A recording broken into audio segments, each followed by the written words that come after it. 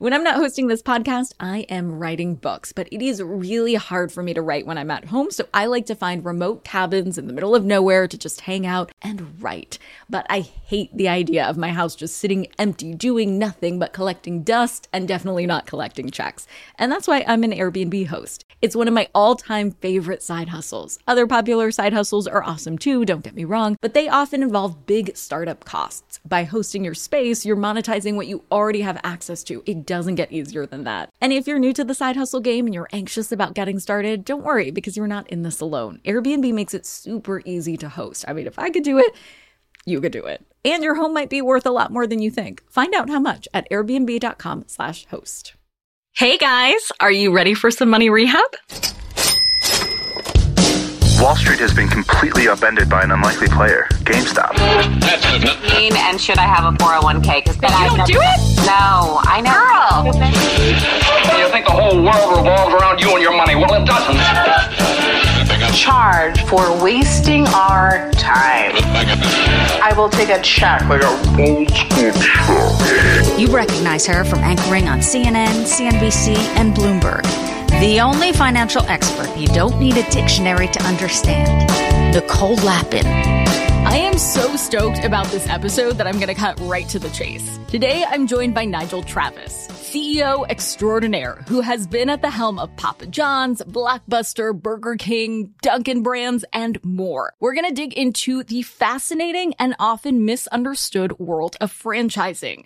And why, if you have enjoyed some oat milk in your cold brew at Dunkin' lately, you have me to thank for. Well, kind of. Nigel, I am so excited to say welcome to Money Rehab.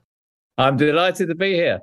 This is not our first rodeo, of course. I had you on CNBC 12 years ago, was it? When Dunkin' Brands went public the morning of. Is that right? You did. And you had me before we went public and then talked to me many times and even came to Dunkin', didn't you? I did. And I even had a special flavor made for me. It was the vegan test flavor that was delicious. I hope that one day it reaches more people than just me. And you were so kind and put soy milk back in the day before any of the brands had alternative milks in my local Dunkin' by my house in New York. It was so nice. So you go down as an influencer for soy milk. Okay, that goes to your... I can take some credit for that? Yeah, you can. Really? Tell me more. Well, I mean, I think you're right. You started a trend, and you used to barrage me with these emails and saying, I'm not going to drink the coffee unless it has soy milk in it. So I was the soy milk muse. So all the lactose intolerant or vegan people can credit me for their soy milk and their Dunkin' coffee. That goes along with all your other achievements. Well, this is the biggest one by far. So, wow. Thank you. I cannot think of a better person to have on the show to talk about franchises. So thank you for being here to do that. I'm delighted to be here. And I think it's a great subject. And ask me anything you want. Or let's do it. Let's dive in. I think franchising is one of those terms that we hear so often that we forget to do a gut check to see if we really understand the concept. So let's just start at the beginning. Can you define what a franchise is? Yeah, that's a good question. So franchising at one stage didn't have a very good reputation. It actually goes back into like the 20s and 30s, but really became big in the 50s and 60s with the foundation of big chains like Burger King, McDonald's. Dunkin' actually started in the early 50s. And various laws were brought in to regulate it over time. So over time, it became better respected. Franchising today, and I'm reading from some 2020 numbers, there are 750,000 franchise establishments in the US with an output of $670 billion and employing 7.5 million people. And that is just the US. That's ignoring every other country in the world. And having been with all those brands and a few others, franchising has helped great brands move around the world. But to answer directly your question, it is a concept. It's a concept that people and usually have been proved successful in what's called corporate stores that the brand owns. And then they decide to set up a franchising business, and they then franchise usually in a small region. Then it grows across the country and finally across the world. And you then have companies like Yum, Subway, having tens of thousands of stores. Yum Brands has a bunch of things under it, right? That's like Taco Bell, and what else do they have? KFC and Right. Pizza Hut and The Habit. There's two sides of this equation, right? There's the franchisor and the franchisee. Yep. So I'd love to dig into both of those sides and how these deals come together. So let's start with the franchisor. Let's say I had a business. It was booming, of course, and I wanted to scale it by franchising. How would I start? Well, I think you'd start by effectively writing up the concept. So, I mean, you are a very successful author, and we've actually competed and you won by a mile. So let's say the business is book writing. You'd write up how you write books. You would then make sure that it's clear, simple, and replicable. And then you would probably go and get some lawyers, because, as I said earlier, there's all kinds of requirements that have been brought in over the years. And one of them is the franchise disclosure document. Before anyone buys a franchise, they should look at the franchise disclosure document that has a whole list of things that has to be in it. And the document, if you can see it, is about 2 or 3 inches thick. It's a lot of information.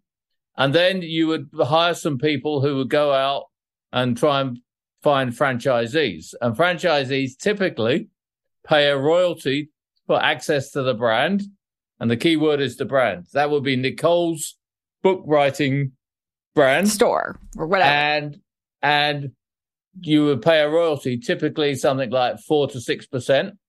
And then because you want to grow the brand, there would also be a marketing fee. And depending on what kind of franchise, there's often other fees, like for information technology, things like POS, if it was a restaurant or a retail outlet, and development fees for opening stores or having territories. So you pay that to the franchisor, and you get for that the brand, you get training, you get support. But at the same time, the franchisor has to make sure you're maintaining the standards that the brand started with. So you said 4 to 6% of what? Of usually gross sales. It sometimes varies, but gross sales. So give you an example from Dunkin'. A typical Dunkin' Donuts, and as we sold the company at the back end of 2020, I can't give you the actual numbers now, but let's say you do 1.4 million a year, you'd pay, actually in Dunkin's case, 5.9% royalty. So the company would take 5.9% of that 1.4 million, and similarly, there's a 5% spend on marketing, and that goes into a pot. The marketing goes into a big pot called the advertising fund, and franchisees work with the company to spend that effectively. And in Dunkin's case, that's hundreds of millions. McDonald's is over $1 billion, and they work with advertising agencies, marketing people in the company, and groups of franchisees organized around the country to decide how to spend the marketing dollars effectively. It may be TV advertising, it may be radio, it may be obviously digital. It may be in some cases, and Dunkin' did a lot of this, working with various sports organizations around the country. So let's double click on that. Let's say I wanted to start a franchise, a Dunkin' location. How would I even begin? Well, you would go probably on a website, look at all the information, collect all the insight. And most franchisors have good websites with basic information. You then fill in some details. You then send it off, and then they would interview you, give you more information. But most franchisors are pretty brutal, and by the way, I think they should be, in who they let into their brand. Because if we go back again to your brand, you wouldn't want anyone just coming in and ruin the brand. It's all about the brand reputation. So you recruit people, And ideally, you bring people in for some kind of orientation, see if they're going to fit, got the right personality. But essentially, you find out the information online. And I would always advise anyone, and I know a lot of your listeners are looking at franchising, I would advise them to get some financial experts to go into detail, and probably also a lawyer to check all the franchise legal agreements. How much roughly do I need to have in order to even start thinking about opening up a franchise? Well, it's all over the place, but basically to open a franchise in a simple business, not a Dunkin' or a McDonald's or Servpro, you could probably find something for 30,000, 40,000. What would a simple business example probably be? Some kind of cleaning business, I mean, I don't know their terms and never looked at it, but Molly Maid might be a good example. Gotcha. And then bigger franchises, I mean, to build fast food stores or other forms of restaurant, you can be spending in the high $5 to $1 million to put the store in place. So a company like Dunkin', when I left, we only really brought people in who were going to build at least 5 sites. I think a lot of franchisors are in that case. There are franchises out there that bring people in to do 1 or 2 stores. Traditionally, Subway has done that. But I think the key thing, Nicole, I want to spell out, whether you're on the franchisor side or on the franchisee side, it's all about the relationship. And I spoke in Las Vegas last week to a fairly new chain. I won't say what it is. They're growing very quickly. Just between us girls, Nigel. No. So many secrets. The key thing is you want a franchisor who thinks about the franchisees and make sure they're focused on franchisees making money. And one of the things I think was a major reason for our success at Dunkin' and at Papa John's is there are profits for the franchisor, there's profit for the franchisees, and you have to think that sometimes they're going to clash. If you realize there's going to be a clash, the job of the franchisor is to bridge that with the franchisees. And in larger organizations, there are franchise representative councils who represent the franchisees, and you have debates. And one of the things I'm most proud of in my life, I've always had great relationships with those franchisees. And I think that's really important, because if you work on it together, recognizing that there's sometimes a conflict with the interests of both parties, I think you get success. So let's say I want to open a Subway location in Los Angeles. How much money would I need to start that up? I need to find the location. I need to pay for what exactly up front? Well, you'd probably, I don't know exactly for Subway, but you'd probably pay some kind of fee to open the store. You'd obviously have to probably spend money on training when you've got no revenue coming in. You then have to find a location. And if it's in Los Angeles, one of the problems as a result of the pandemic is, there's been a big backlog of buildings requiring permitting by local authorities and local planning departments. So that's slowed it up. So sometimes you have to wait longer to get any revenue because you have to set up the store, build it, train the staff. So I don't know how much a Subway is to build, but let's say it's 300,000. I think you'd struggle to get away with less than 400,000, but obviously it depends on your cost of living. Hold on to your wallets, boys and girls. Money Rehab will be right back. Money Rehabbers, I got to tell you, I just got back from Industrious and I am obsessed. Industrious is a company that provides co-working spaces and flexible office solutions for modern businesses, entrepreneurs, and remote employees who don't just want to work from their bedroom. I live in LA, as you know, and I travel a ton. And when I do, I always worry about finding a good place to work with a strong Wi-Fi connection and a legit desk situation. Industrious has a ton of different locations in major cities, so it really gives me the peace of mind that I have a home away from home when it comes to getting stuff done. But when I am at home, I love the Westwood location's floor-to-ceiling windows windows. It just makes you feel like you're on top of the world, which is definitely the vibe you want when you're trying to take over the world. I also love the telephone booths they have that allow you to take private calls there, but also if you have a Zoom, there's a ring light because Zooms are always better that way. We know this. Go to industriousoffice.com, click join now, and use the code MONEYREHAB to redeem a whole free week of co-working when you take a tour. A whole free week. Free. It's my favorite price. Do you ever get FOMO, fear of missing out? Well, do you ever get FOMO-tupita, fear of missing out on the perfect hire? If so, I have the antidote. It's LinkedIn Jobs.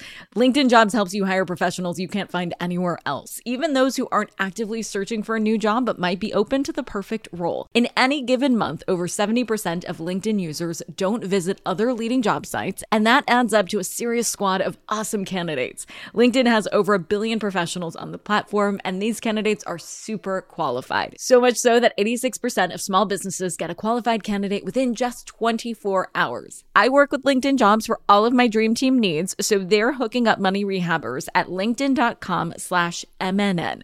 Go there and you can post your job for free. That's linkedin.com/MNN, as in Money News Network, to post your job for free. Terms and conditions apply.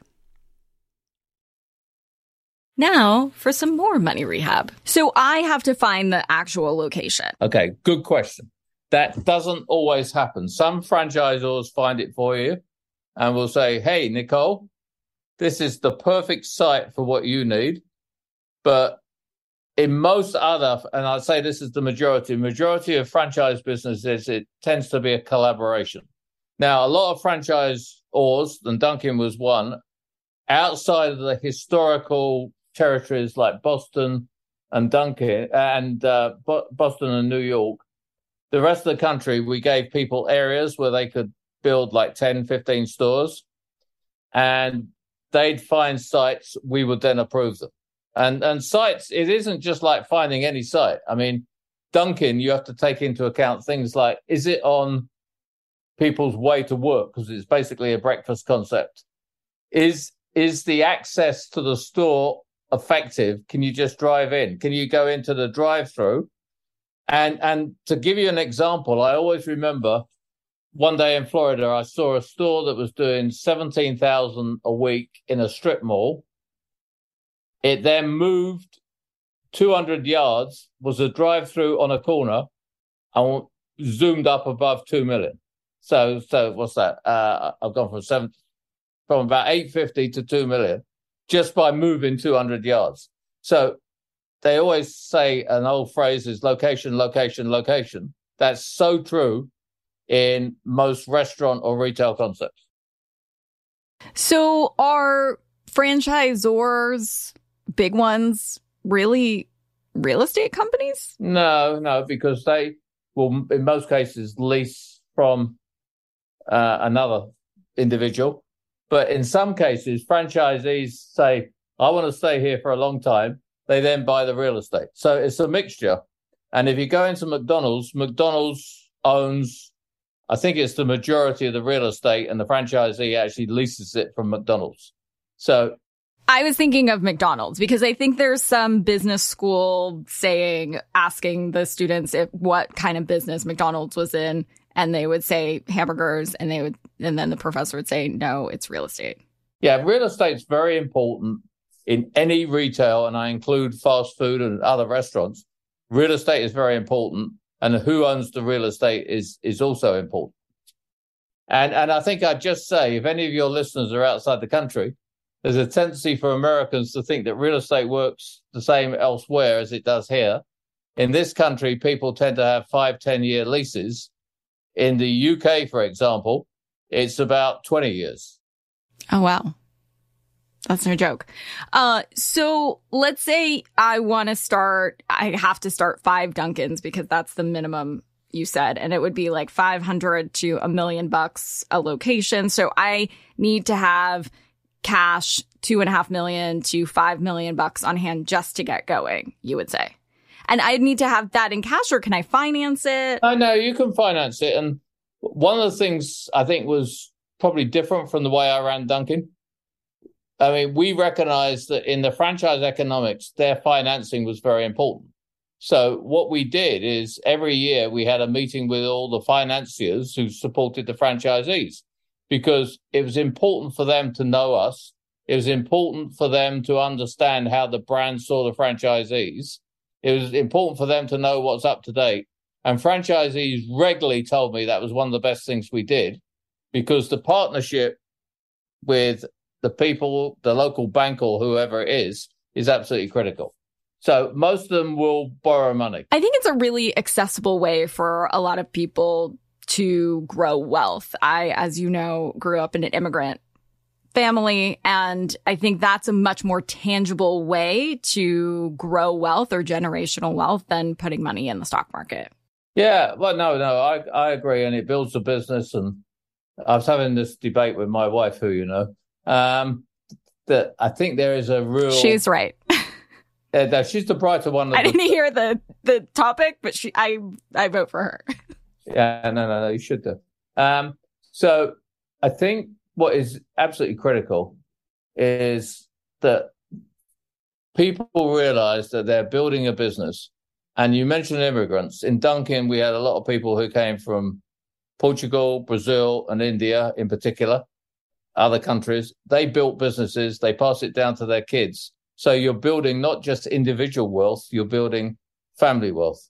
Yeah, generational wealth. Yeah, but they've worked really hard. And I think one thing that your listeners should know, like most businesses, you don't get anywhere without hard work. I mean, back in the early days of Dunkin', people were up at 3 o'clock in the morning making donuts at the back of the store. That's changed, but you really have to work hard at making this business a success. And you have to get to know your customers. You have to be involved in the community. And it's not a case of just going to the store, opening the store, and then closing at the end of the day. It's a lot more than that. So let's say, in our example, you need about $5 million to open 5 Dunkins in LA, and maybe more costs for the marketing and other fees, right? How much can you expect to make and when? As thousands of franchise concepts, so I can't give you an average. But what I will tell you, a good standard is if you can get cash on cash returns, that means getting your cash back in a certain time over 3 years, or sometimes they do it as percent, 30% return on your equity per year. And obviously you look at cash. A lot of people get confused between the P&L and cash. Cash is kind of king, and you take into account accounting concepts like depreciation. So I would say 30% is a good standard, but probably 20% for a lot of people is fine. I mean, it depends how aggressive you are, how ambitious you are, but I think you should see in the FDD, and this is a key point, the franchise disclosure document that I talked about earlier, they should put in their historical returns. So if you're going brand new into a concept, you can look at how that concept has behaved and performed in the past. So 20 to 30% of what? That would be of the cash you've invested. If it's would be your profit or your revenue? No, it's the cash you produce, not the profit, the cash. And what would the profit be?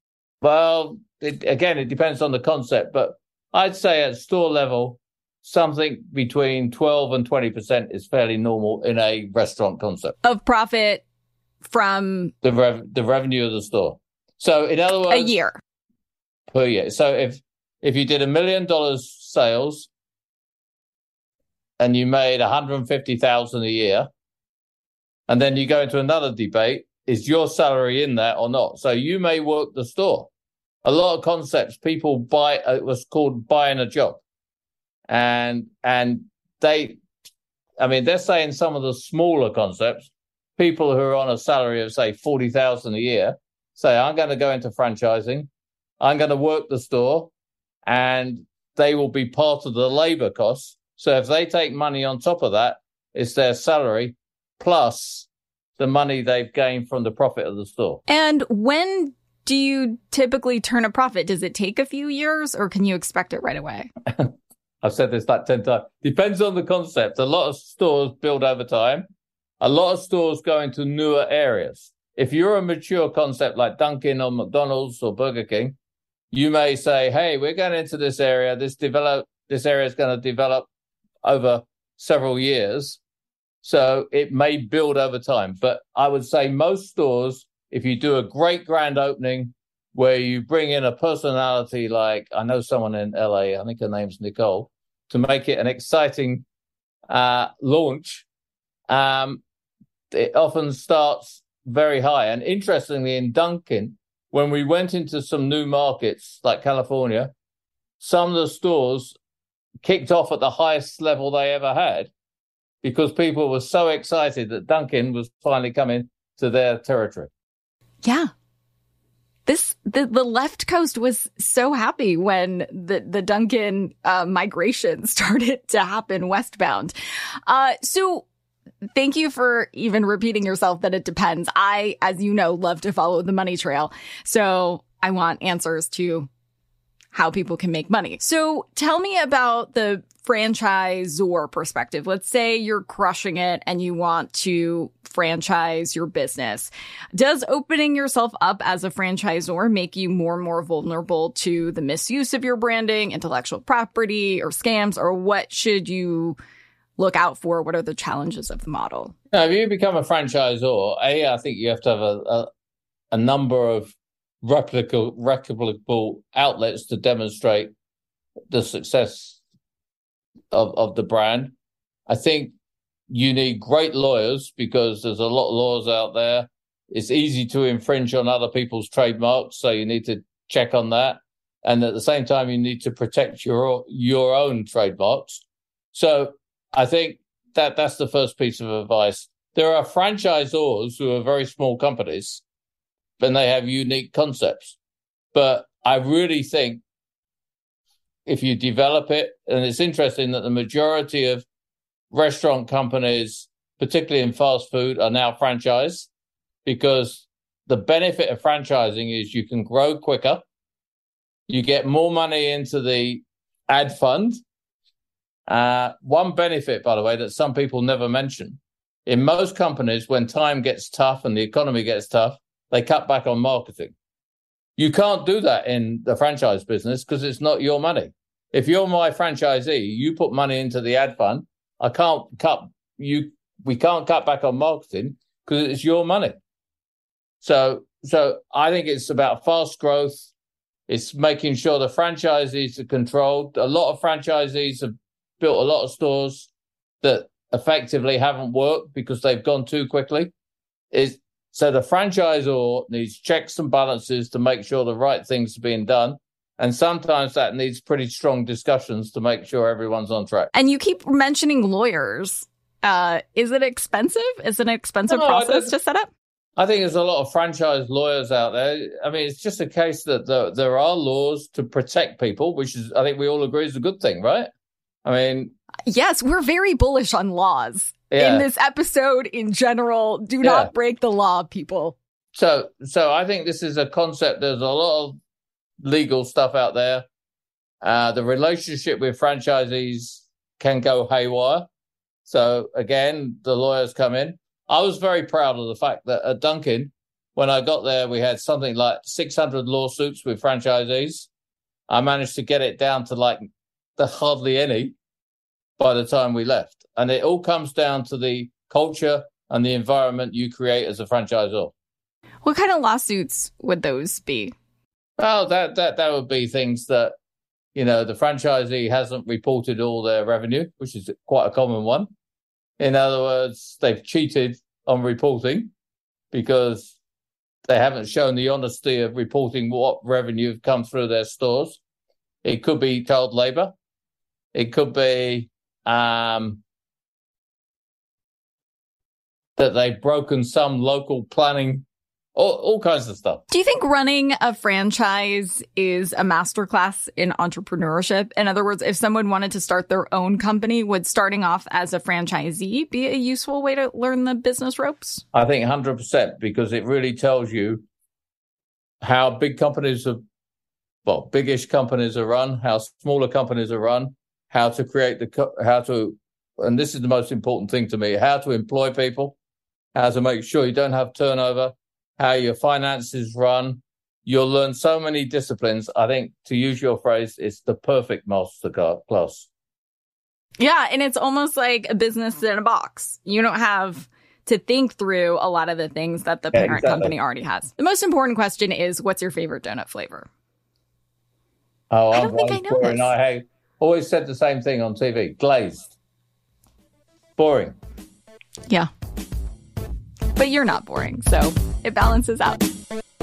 For today's tip, you can take straight to the bank. If this conversation got you stoked on franchising too, and you have a particular brand that you'd want to work with, check out what that brand requires in a franchise application. It may be an endeavor that takes you a few years to work toward. If a brand requires a certain net worth in order to start a franchise, or a large amount of liquid cash available from the jump. In short, you might not be able to start a franchise today, but you can put yourself on track today, so long as you make a plan.